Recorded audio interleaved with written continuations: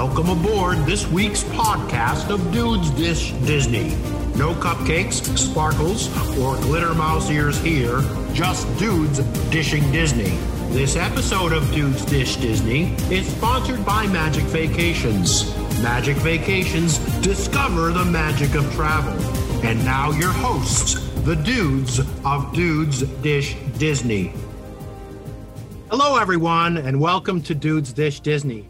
Joining us today is Jonathan, our producer and resident tech dude. What's going on, everybody? And also joining us is Ryan, our co-host and the number one Disney dude. What's up, dudes? And I'm Congo Carl, former Jungle Cruise skipper. And this week, we have a very special guest, a fellow MVP dude, our own resident historian, our history dude, Brad Rogers. Brad, welcome. And why don't you tell our listeners a little bit about yourself? Dude, thank you so much for the introduction there, Carl. As long as I can remember, I've been a huge fan of all things Disney, especially spending time at my favorite place to vacation, which is Walt Disney World. I can remember being in the third grade, and I did a book report on Walt Disney and just learning about him as an individual and all the adversity that he overcame is what kind of started my passion for Disney, even at a deeper level than just visiting the theme parks themselves. And that's what kind of sparked my interest in learning anything and everything that I possibly could learn about Walt Disney, the Walt Disney Company, and specifically the Walt Disney World Resort, as I have visited there almost 50 times. Not quite yet, but I'm hoping that October 1st, 2021 will be my 50th visit to Walt Disney World as I celebrate the 50th anniversary. That would be awesome, dude. That's awesome. So proud to be a part of the Magic Vacations team. Our topic is Dudes Drink Disney.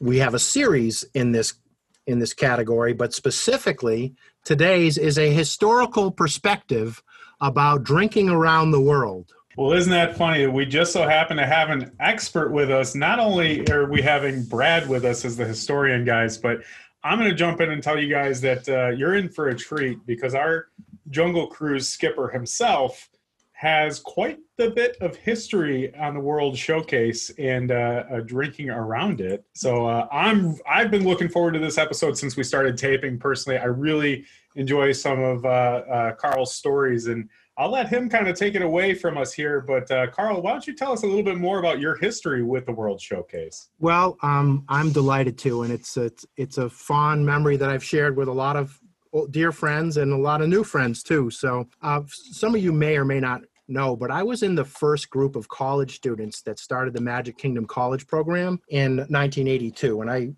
I always wanted to work for the Mouse, but was excited to be at a co-op through Northeastern University and get to do that in 1982. And what was more exciting is I did a double co-op, which means I was staying there till January 1983, and I would actually be in Florida when Epcot opened for October 1st, 1982. So you can imagine in a program like that, I made friends in college, but then all the international students came over to open up Epcot, and I made a great group of friends there that I still stay in touch with this very day. And here was my plan after working here is I was going to take the first 3 days off that Epcot was opened to go and enjoy it. And I did. And you can imagine the crowds and how big everything was there and the hoopla around it. Opening day, I spent with a guest just at Future World. The attractions were longer to see. The lines were huge. Universe of Energy was a 45-minute ride at the time, right? And the second day we spent at World Showcase, and we went around and had a few beverages and had lunch at one spot and dinner in one spot. And I remember, World Showcase specifically, seeing the signs that displayed, coming soon, Israel, Morocco, Spain, Equatorial Africa, and get excited about not only the countries we're seeing, but what was coming. So then on the third day, October 3rd, 1982, there was a bunch of coworkers and myself who decided to go, hadn't been to Epcot, and we decided to go back. And I explained to them that the day before that I said, I was in World Showcase, it was fun. I had a beer in 4 different places. And then I had lunch at one place with some beer and wine, and then had dinner with some beer and wine. And they said, wow, you went to 6 out of the 9 countries at the time. Remember, there's 11 now, but back then there was only 9. Mhm. And we looked at each other with a glint in our eyes and we said, hey, I wonder what would happen if we stopped at every country and had a beverage in every World Showcase pavilion. And we said, let's do it. And we did it. We called it Drinks Around the World. We then went back to our living quarters and shared the concept with the 200 other college students who were there. They said, that's a great idea. And for the weeks to follow, naturally, everyone had to try it, and it was a lot of fun.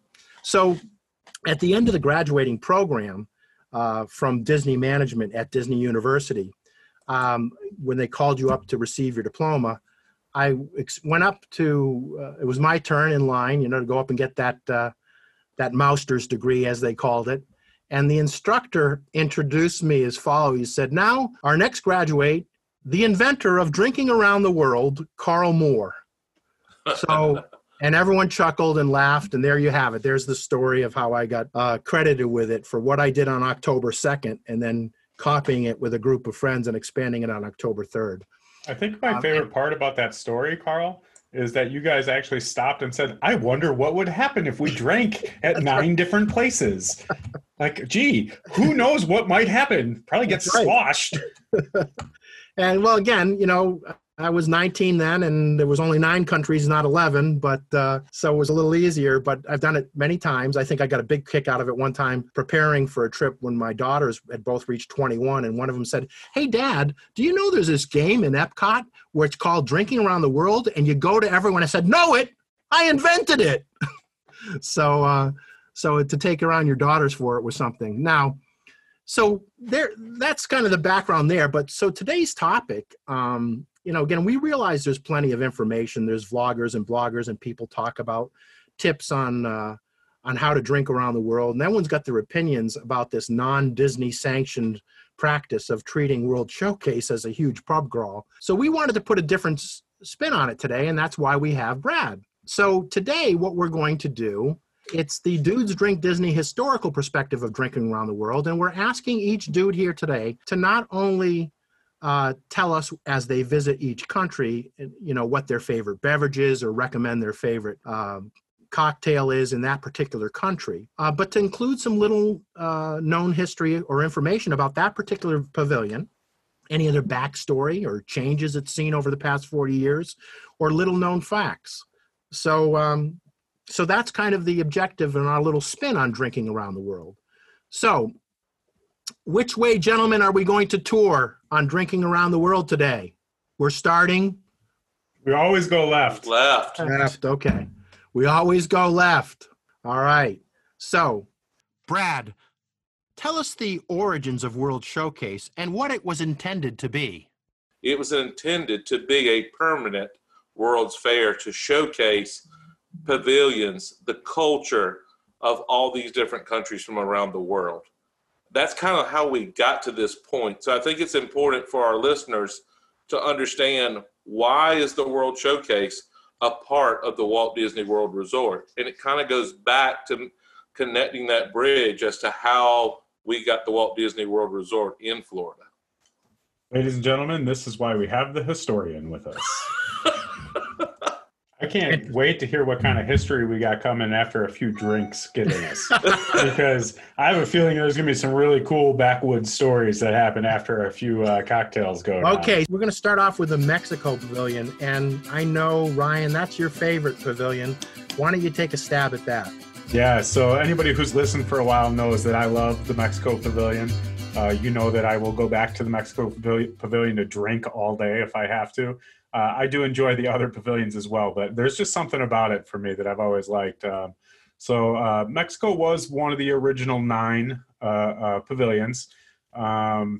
It's got out front of it, it's got a Mesoamerican pyramid on it. It's kind of like it's a temple to, it's a copy of a temple to Quetzalcoatl, which is the god of life, which is obviously very rich in the Mexican culture.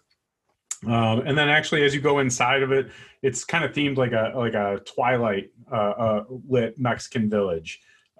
which is great. I really love that feel to it. I love walking in and seeing the San Angel Inn restaurant, which is kind of overlooking the lagoon and another Mesoamerican pyramid and volcano down below. You can jump on the Grand Fiesta Tour as well inside of there, which is a fun ride with the Three Caballeros.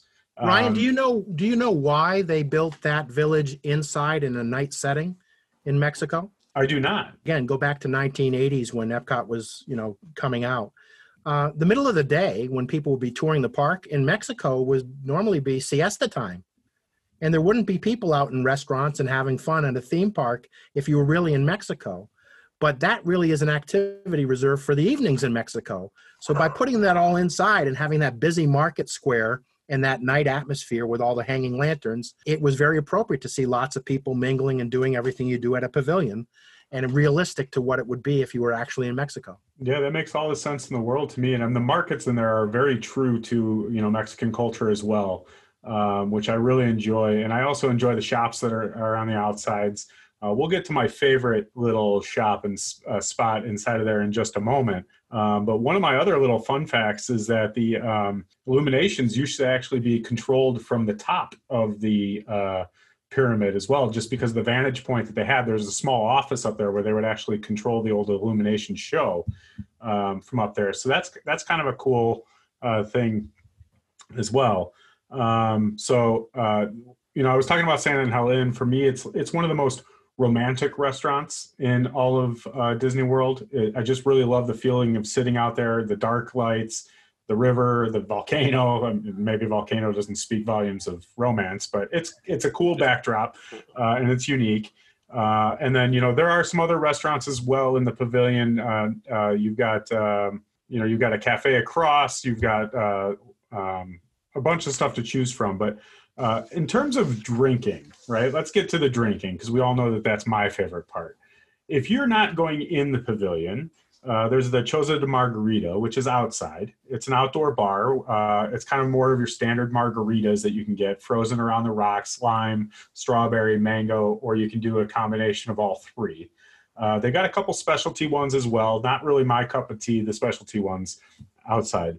But if you really want to tie one on and do drinking around the world right, you got to go inside. And when you go inside, you got to go to La Cava del Tequila. We've talked about La Cava del Tequila on prior shows. So you guys all know that all three of us, if I remember correctly, this was one of the few that all three of us actually agreed on in terms of being just the place to go to get a drink for different reasons. But when you go inside, there's really, to me, there's three ways to do La Cava del Tequila. You can take a shot of any one of the tequilas that they have. And I will tell you, the bartenders have extensive knowledge of all the tequilas. So if you don't know what you're doing, you can talk to the bartenders and they will hook you up. That's one way that you can do it.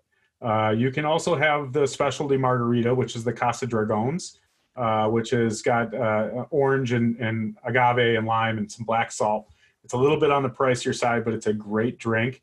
Or you can do what's really cool, which is the La Cava Negroni. To me, the La Cava Negroni is, if you're drinking around the world, that's the drink you have to get. It's a tequila Negroni is really going to be tequila, Campari, vermouth, and then they age it. They age it in small barrels. And then actually what's really kind of cool about this is they tell you, if you want to find out about it, you have to search the hashtag La Cava Negroni on Twitter and Instagram to see what the latest version of it is. It's literally listed on the menu as hashtag La Cava Negroni. Now, Ryan, you're such a fan of Mexico. Have you ever started and finished drinks around the world in Mexico? I have once, yes. There you go. Actually, I think. I've got to try to remember. It was a rough day. But definitely for me, La Cava Negroni is the one to start with. That's a great starting drink because by the time you get back to Mexico, you're probably not going to remember what you're drinking anyway. But a really cool touch is that it's actually served with a frozen jalapeno inside of it too, which is really kind of neat. It's just a different look and a different feel, but a really awesome drink, and it's worth having. So Yeah, that's my take on on the Mexico Pavilion. Let's keep moving. I think we're going to Norway next, right, Carl? Let's go to Norway, and I'm happy to talk about that. So I don't know if any of you know what was existing on opening day where Norway is today. Do any of you know? Am I going to stump our historian?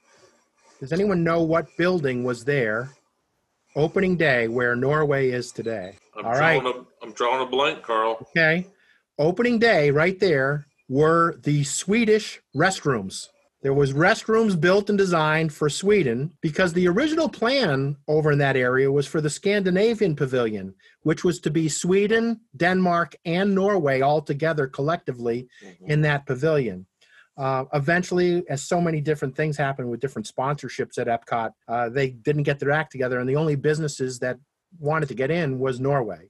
So it became the Norway Pavilion, and they kept renewing their sponsorship up until 2002 when their sponsorship ran out, and it became exclusively Norway by Disney. Now, they still have the cultural program there, but that was it. So the Scandinavian Pavilion morphed into Norway. It opened, it was the last pavilion to open. It opened in 1988. And the reason I wanted to share that with you is the World Showcase was 82, 83. So in 1988 was the 5th year reunion of the World Showcase Fellowship Program, where all my friends were there. And they invited me down to that full weeks of activities, including one of those activities was to have a classroom day where we were required to wear suits and ties. And that day, our classroom day, was held in the meeting room or the boardroom on the top floor of the Norway Pavilion. And they had a glass window there, and you could look out and see the old Maelstrom ride going, it was back over the falls, and then the boats used to peek out over a waterfall there. And we saw that going all day as we were doing our presentation. So my first exposure to the Norway Pavilion was behind the scenes up in that meeting room. And that was 1988. And what they had done for us, the international students, they unveiled for us a map and the design plan of Euro Disney. And we got to see all the architectural drawings and hear us speaking on what was coming. And of course, all our international friends were excited about that. And there was a couple of them that ended up working there too. So that was very, very exciting for me to be on sort of the inside track for all of that. So that's some of the history. I'll tell you something else that I'm disappointed with the changes. The Asker House was a great restaurant when it first opened. It was a true smorgasbord with all the official, Scandinavian type foods, the classic foods, not only the marinated herring, but the meatballs and really good beers like Renier's that was from Norway. Here's the problem with drinking in Norway today. There's not much that is from Norway that you can get to drink. They serve Carlsberg beer, that's from Denmark, and they serve Einstök beer in a couple flavors, and that's from Iceland. The only true drink that is there, that is the national spirit of Scandinavia, is aquavit. And some people say that there's a lot of great things you can drink rather than aquavit. It was designed to go with all those crazy foods that they eat over there, things, hard to pair foods like, pickled herring and the strong cheeses and things like that. So that's tough. But so if I'm going to do drinks around the world, if I want to be kind of close to Scandinavia, I'll just grab a Carlsberg. That's the better of the 3 or 4 beers they offer on draft. But if I want to say I'd done it truly and had a drink from each respective country, you do a shot of aquavit, and that's how you move through it. And we'll move around to the next country, which is China. Brad, what can you tell us about China? So I am so excited, Carl, to share with you about China. That what you may not realize, and hopefully all of you have experienced Reflections of China, which is the movie that they show about the Chinese culture inside of that 360-degree pavilion. It was one of the very first American films that was actually filmed in China. In fact, it was one of the very first looks American film crews to film Tiananmen Square and the Forbidden City when they were putting together this film for that Reflections of China movie. Also, China, if I'm correct, Carl, China was the first pavilion. China was the first country to agree to a pavilion being located at Epcot, if memory serves me correct. They were the first. I tell you, I was so frustrated. My last visit to Epcot was during the International Food and Wine Festival, and right there in the Chinese pavilion, they had the vendor that was selling the cotton candy that almost looked like a big bouquet of flowers. It looked so beautiful, but also so delectable. I know this might not sound very doodly, but I really wanted one. However, it seems like every time I walked past the Chinese pavilion, the cotton candy machine was down. So it was very disappointing. However, with that said, I will tell you there are many great aspects about the China pavilion, just like there are with all 11 of the pavilions.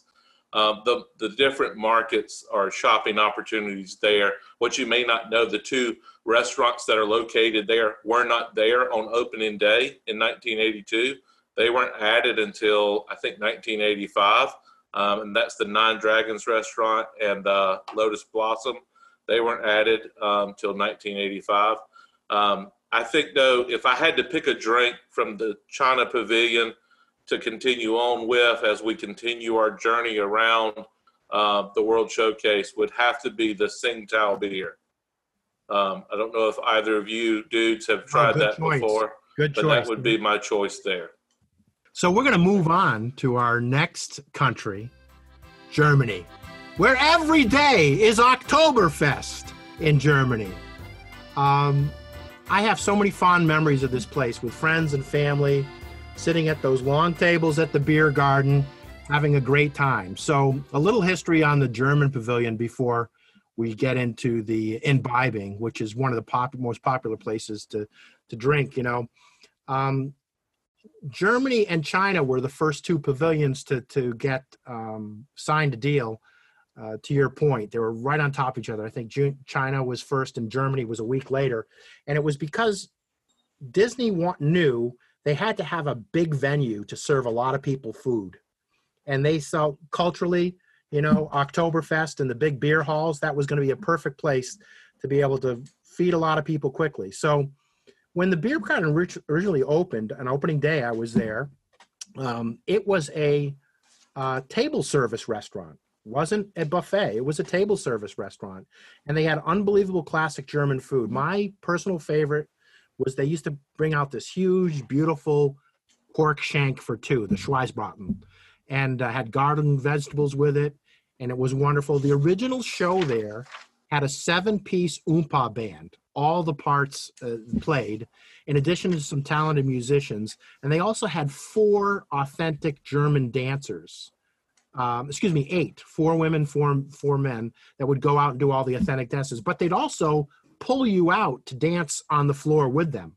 They'd pull guests out and get the party going with all that lively music.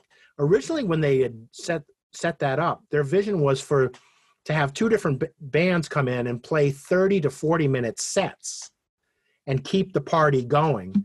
It became too much and too expensive with the music union to do that. So eventually it's morphed into what it is now, where they play about a 15, 20-minute set every 40 minutes. So, but in the old days, you could go in there and eat and drink all day, a couple of sessions, and be in there for an hour and a half, 2 hours, and see them play 2 sets. It was wonderful.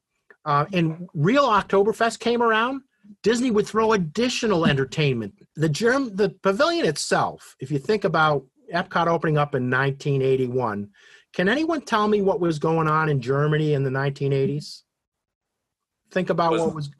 Was that the Berlin Wall? The Berlin Wall that was later. Didn't come down till 1989. Right. So during the 80s, Germany was still East and West.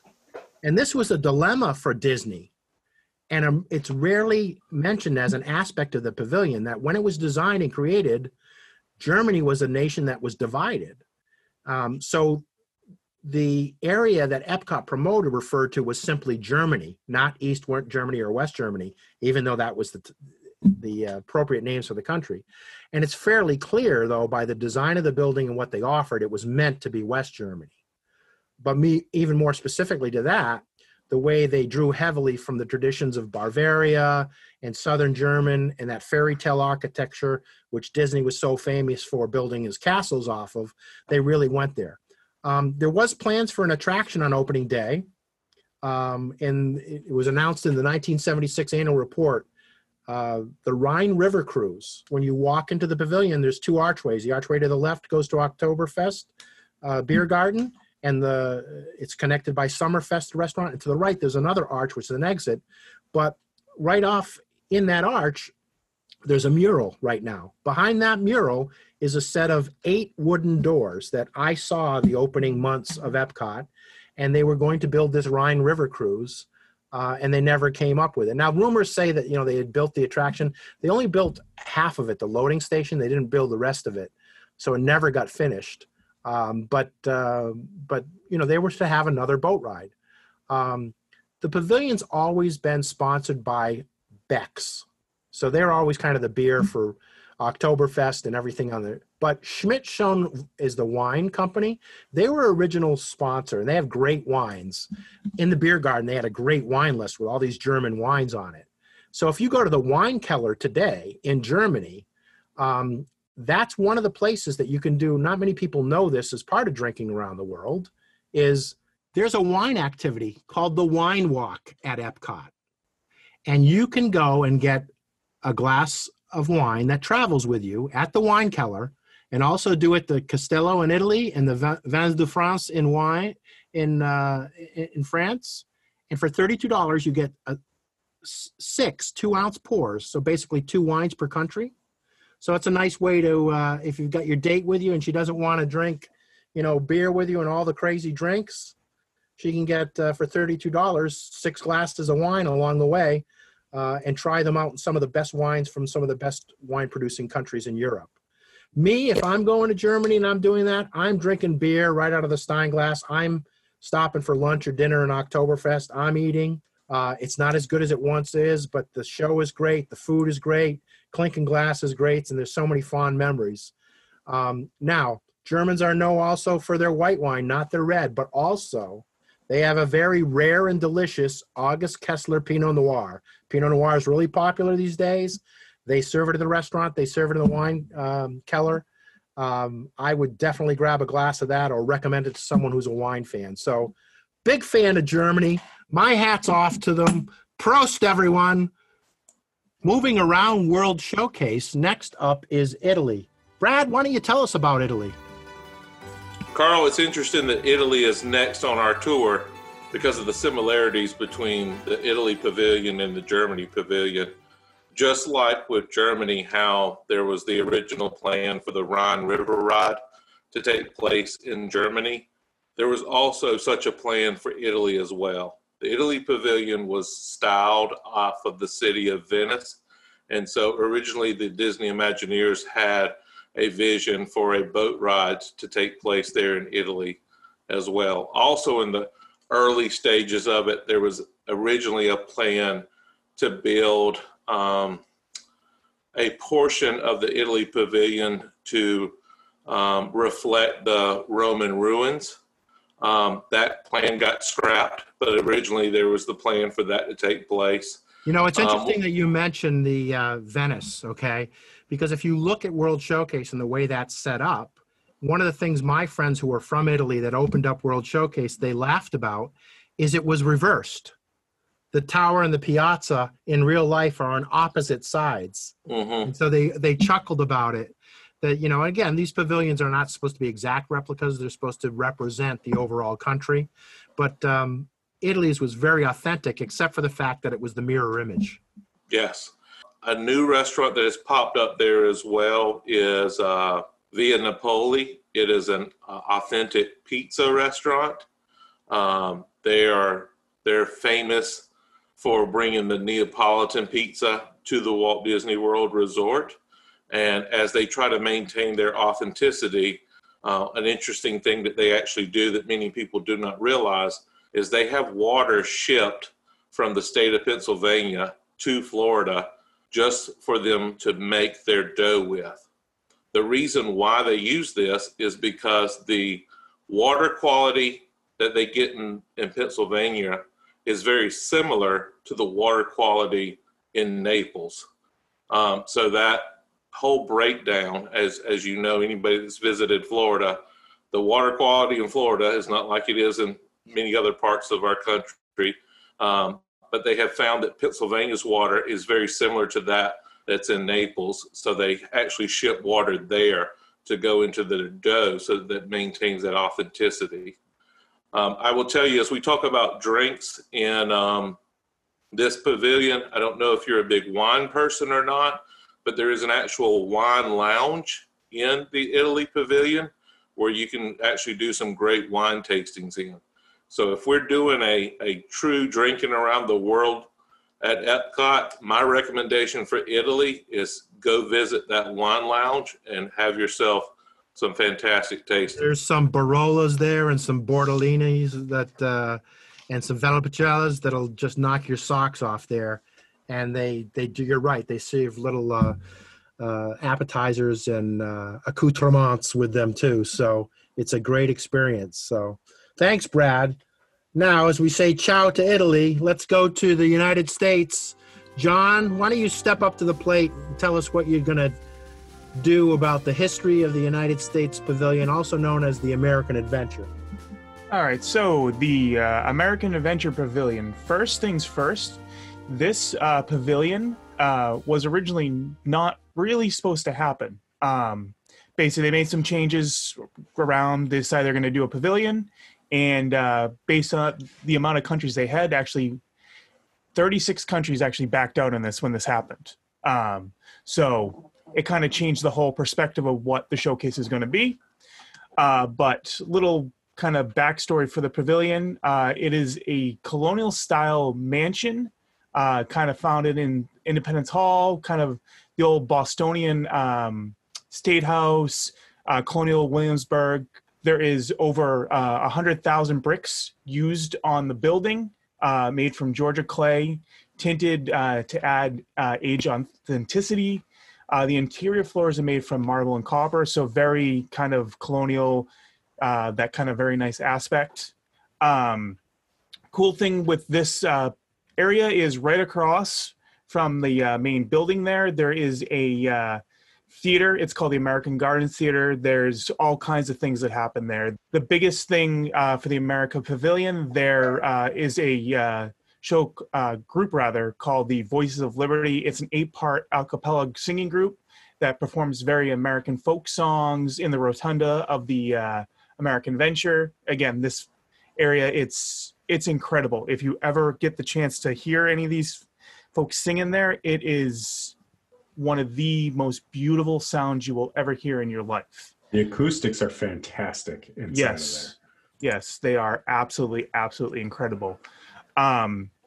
Also in the American Venture, there is a show featuring 35 audio animatronic figures with a really nice digital reproduction system on a 72-foot high screen. Kind of goes through a bunch of patriotic songs and kind of tells the history of the United States. Only our tech dude would give us the specifications of that screen. And that of course. Yeah, the tech dude's getting awfully techie over here. Hey, this is what happens. You give me a thing like that, I'm going to go crazy and get the whole tech specs on it, man. What are you drinking when you come to the American Adventure? So I'm sticking with something very near and dear to my heart. Being from the Boston area, I'm sticking with the Sam Adams Boston Lager. You can't go wrong with that. Great beer. Again, very Bostonian beer.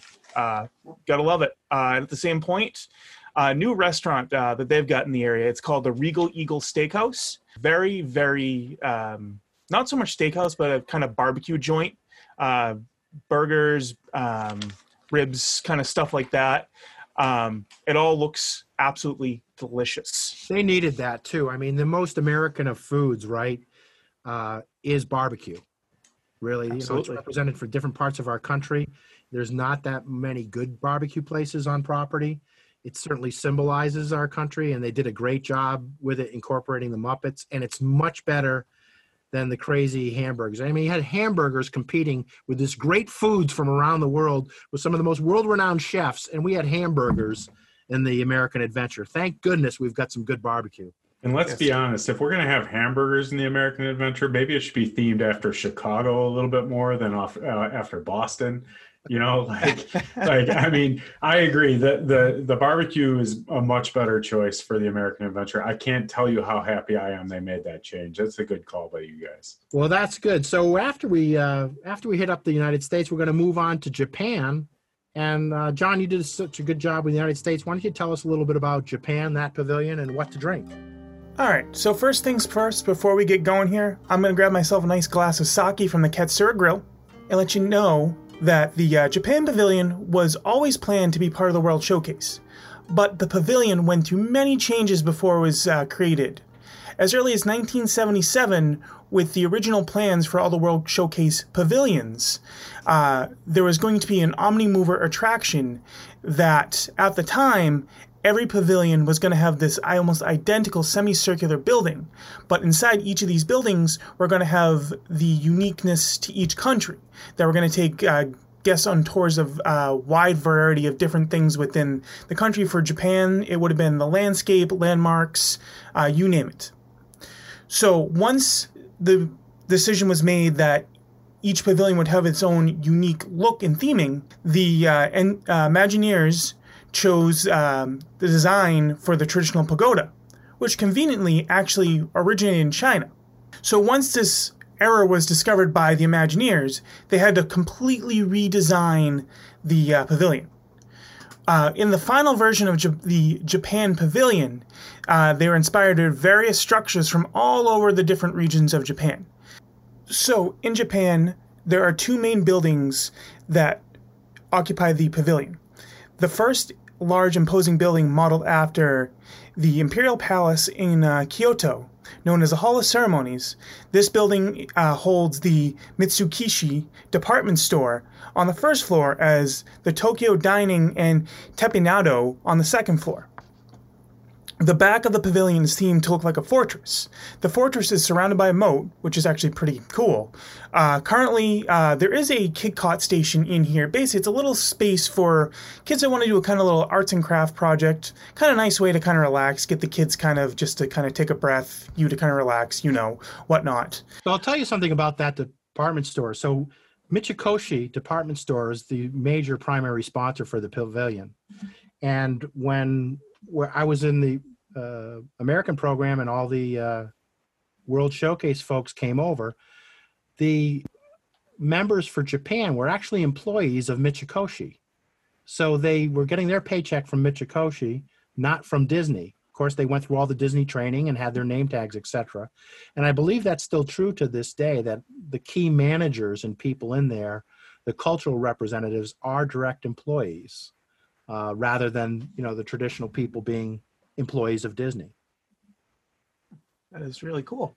One cool thing, I don't know if you guys are aware, there aren't actually any true featured attractions in the pavilion, but for many, many years, they constantly talked about different options that they're going to consider putting in there. One really cool one they considered putting in there was a indoor roller coaster based off of Mount Fuji that had very, very much similarities to the Matterhorn out in Disneyland.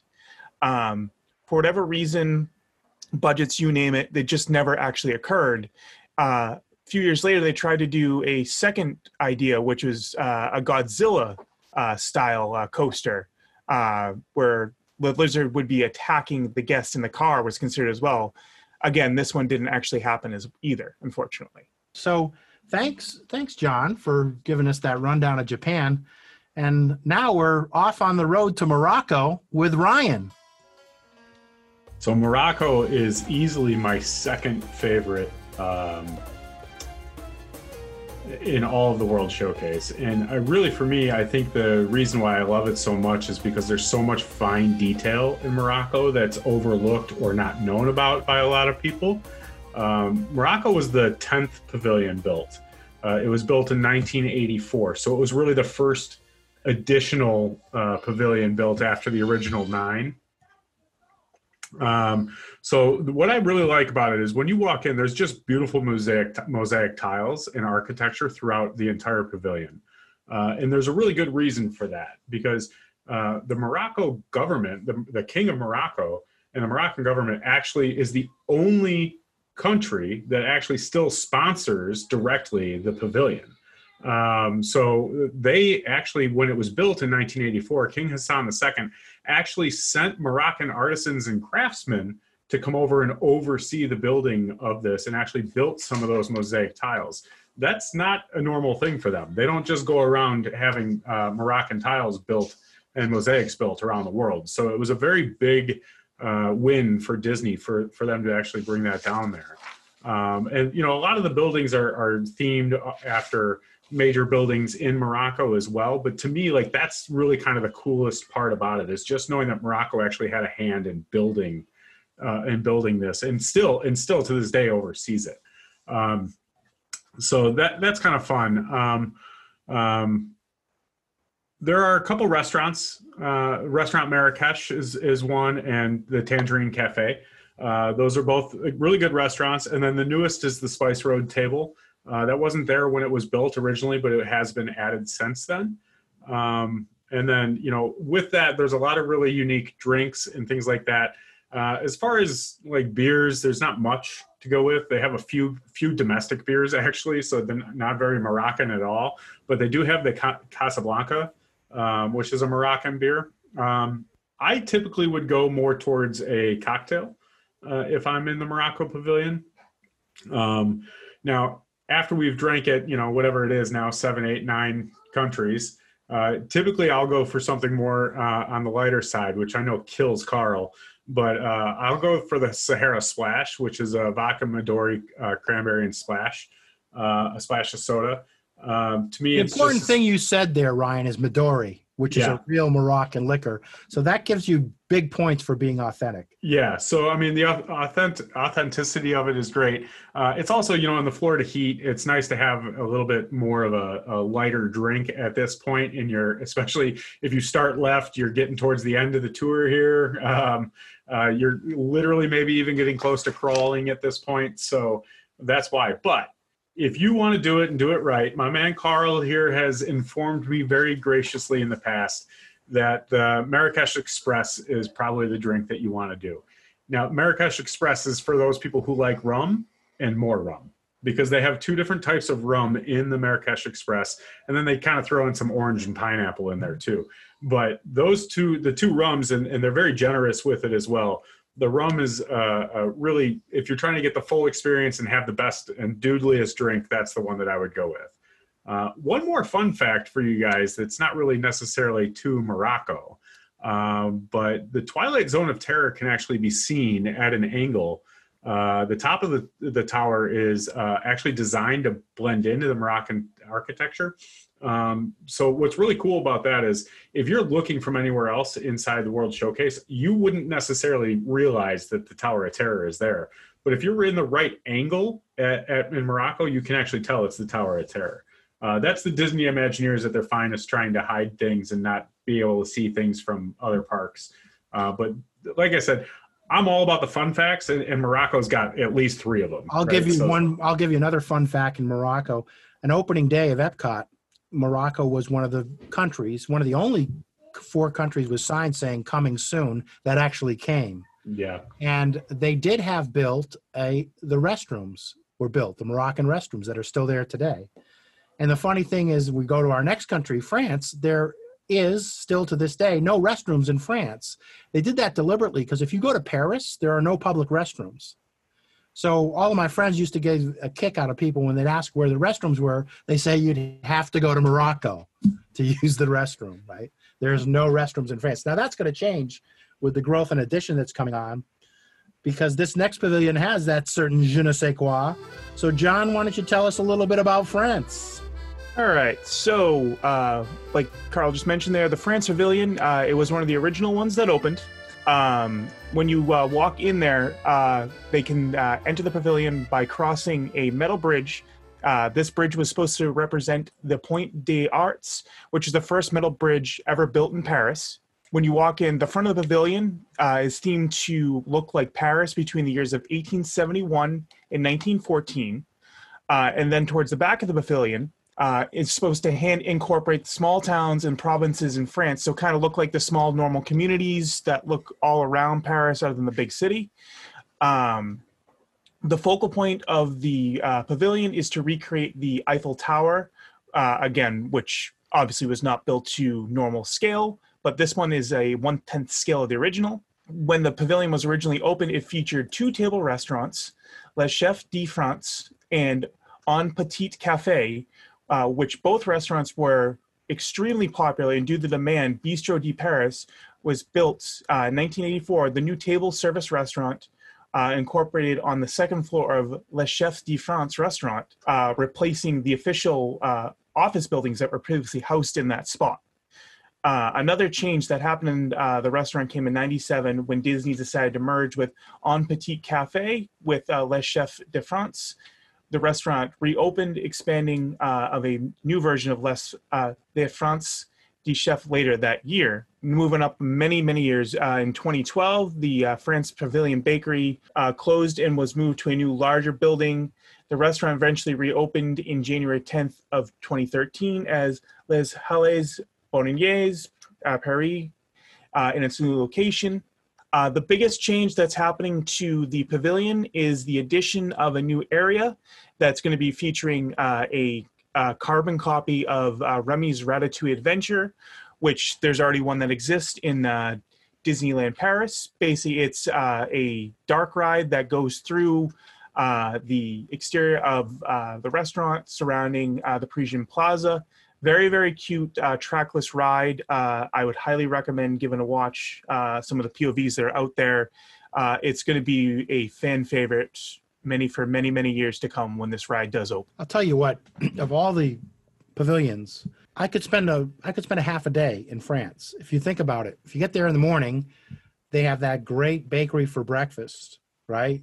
You can go in and see the daytime show, the new daytime show, based on Beauty and the Beast in the theater.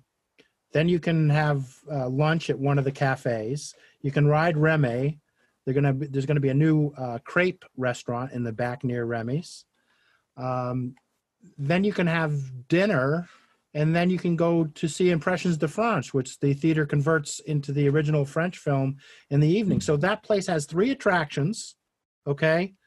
3 sit-down restaurants and 2 or 3 takeaways, not to mention where you're going to tell us to drink there, Jonathan.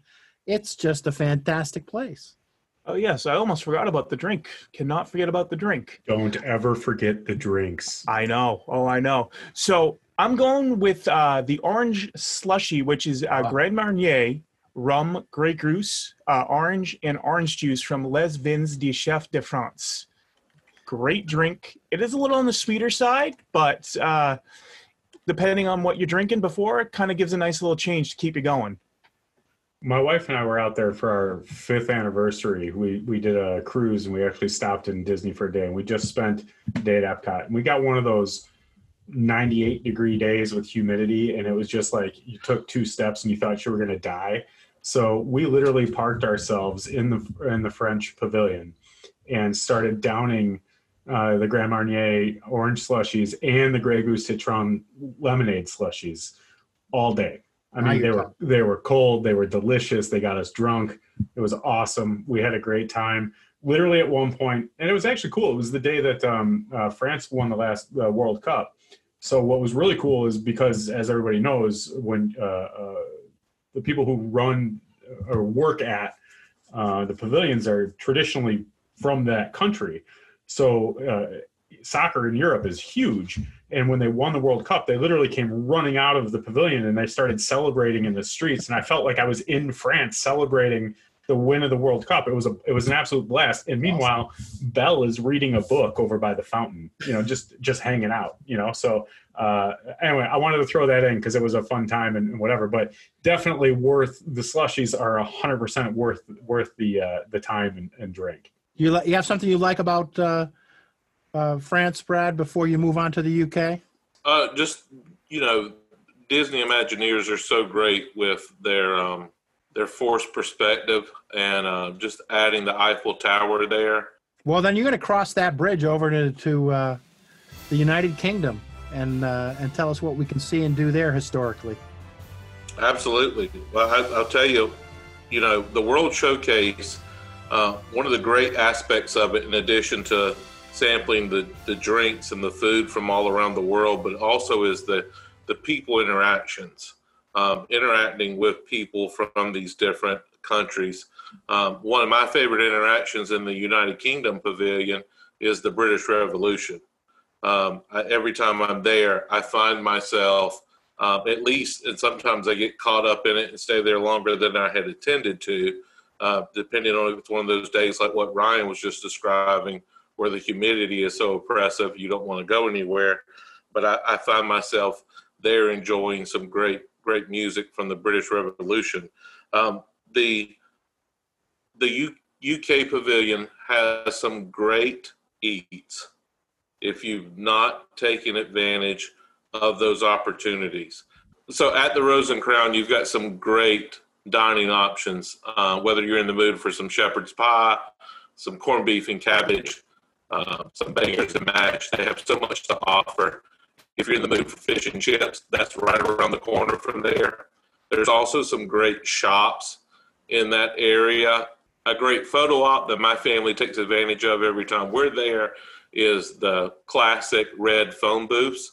It's a great spot to take a family photo or even take a selfie to post to social media. There's so much to do there. The different stores are awesome. I will tell you, if I had to select a drink to enjoy in the UK Pavilion, it would have to be the Welsh Dragon. Dudes, have any of you ever experienced the Welsh Dragon? I have not. No, I stick to the black and tan. So If I did at this point, I probably don't remember it. Okay. Well, it's a little bit on the fruity side, but it is a good cocktail, especially if we've been going hard all day long and we need to start lightening it up a little bit. Now, if we're still in that hardcore phase, then we might want to try the Bumblebee. Carl, have you had the Bumblebee? I have had the Bumblebee, I must admit. It's a nice start to your day. I don't know why you guys drink all the hard drinks in the beginning. Like, to me, you dole out the taste buds a little bit so that when you get to the hard drinks at the end, right, you don't even taste them anymore. They're just like, yeah, put it down, whatever, it's fine. But maybe that's why I black out more often and you guys don't. That might be the reason. Well, and it's, pace is important. But, Brad, so after drinking those, you got to head over to Canada, right? And Absolutely. Absolutely. And Canada's one of my favorite places. From a pavilion standpoint, what I love about it is it portrays so many of the Canadian provinces all in one. And most of the other pavilions are only particular to a particular region. There may be some nuances, but basically you feel like where you're at. But distinctly, Canada has the trading posts of the Northwest Territories, the totem poles of Alberta, the Hotel de Canada is representative of the Chateau Laurier in Ottawa, Ontario. You've got Bouchard Gardens from Victoria, British Columbia. You've got the Mine, which is representative of the Yukon Territory. So you have a lot of things going on. So I'll tell you some things that I have. We've got some very dear friends and some great stories from the Canadian Pavilion. And on opening day, most of the tourists thought the Canadian Pavilion was supposed to, seeing all the mountain range, was supposed to be representation of the Canadian Rockies, when in fact it was built to represent another outcropping of mountains called the Canadian Shield in Ontario. It's also known as the Laurentian Plateau, and I've seen that, and it does look like it. But everyone saw the waterfalls in those mountains and thought Canada, the Rockies.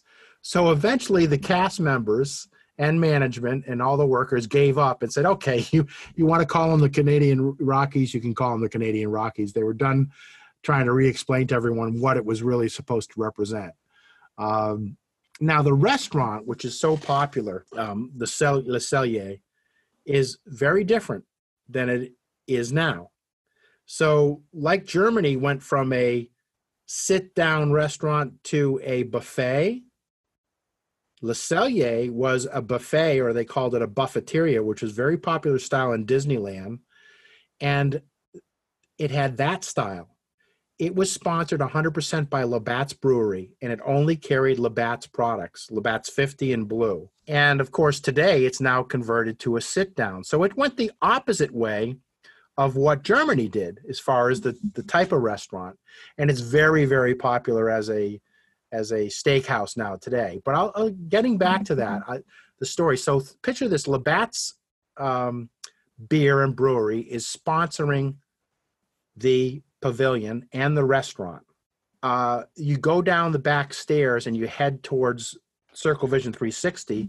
There was a mine there, and there was a sign over the mine that said Moosehead Mine. Now, at that time, Moosehead beer was getting popular in Canada, and I think it was the number 3 selling import beer in the U.S., and it was far ahead of Labatt's in the U.S. than Labatt's was. And Labatt's was sponsoring the Canadian Pavilion because it wanted to get its name brand out here and sell more beer in the States.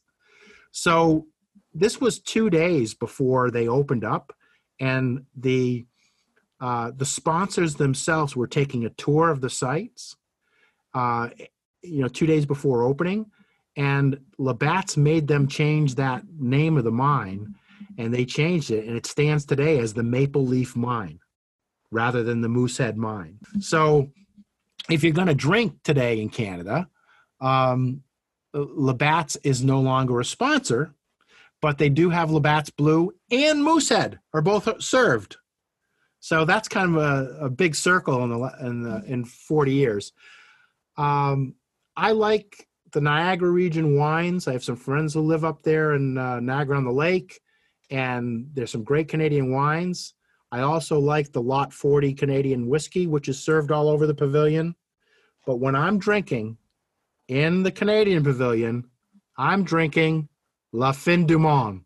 La Fin du Monde is a Belgian-style beer that's made in Chambly, Quebec, and it's made because the settlers up there, when they came over, the Canadians and Vikings and Frenchmen, and settled there, when they saw that land sticking out, they thought they reached the ends of the world. So I prefer La Fin du Monde when I'm in the Canadian Pavilion, and it's not a light beer. It's 9% alcohol volume, so it's a great finish to your trip around the world with your drinking around the world.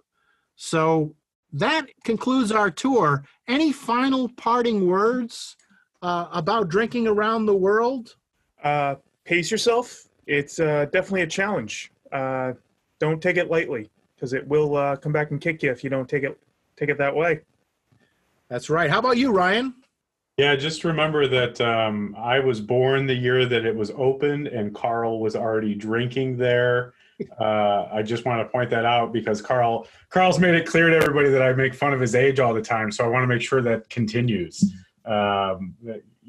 So Carl, I was literally born like 3 months before it opened. I hope that makes you feel good.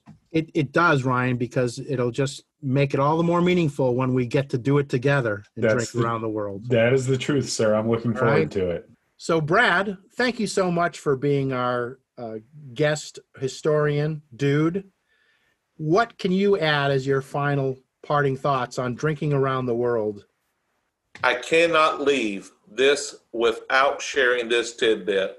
Although we know Epcot's true acronym, a lot of people like to claim that Epcot stands for Every Person Comes Out Tired, especially when it's a 1.2 mile walk around the World Showcase Lagoon.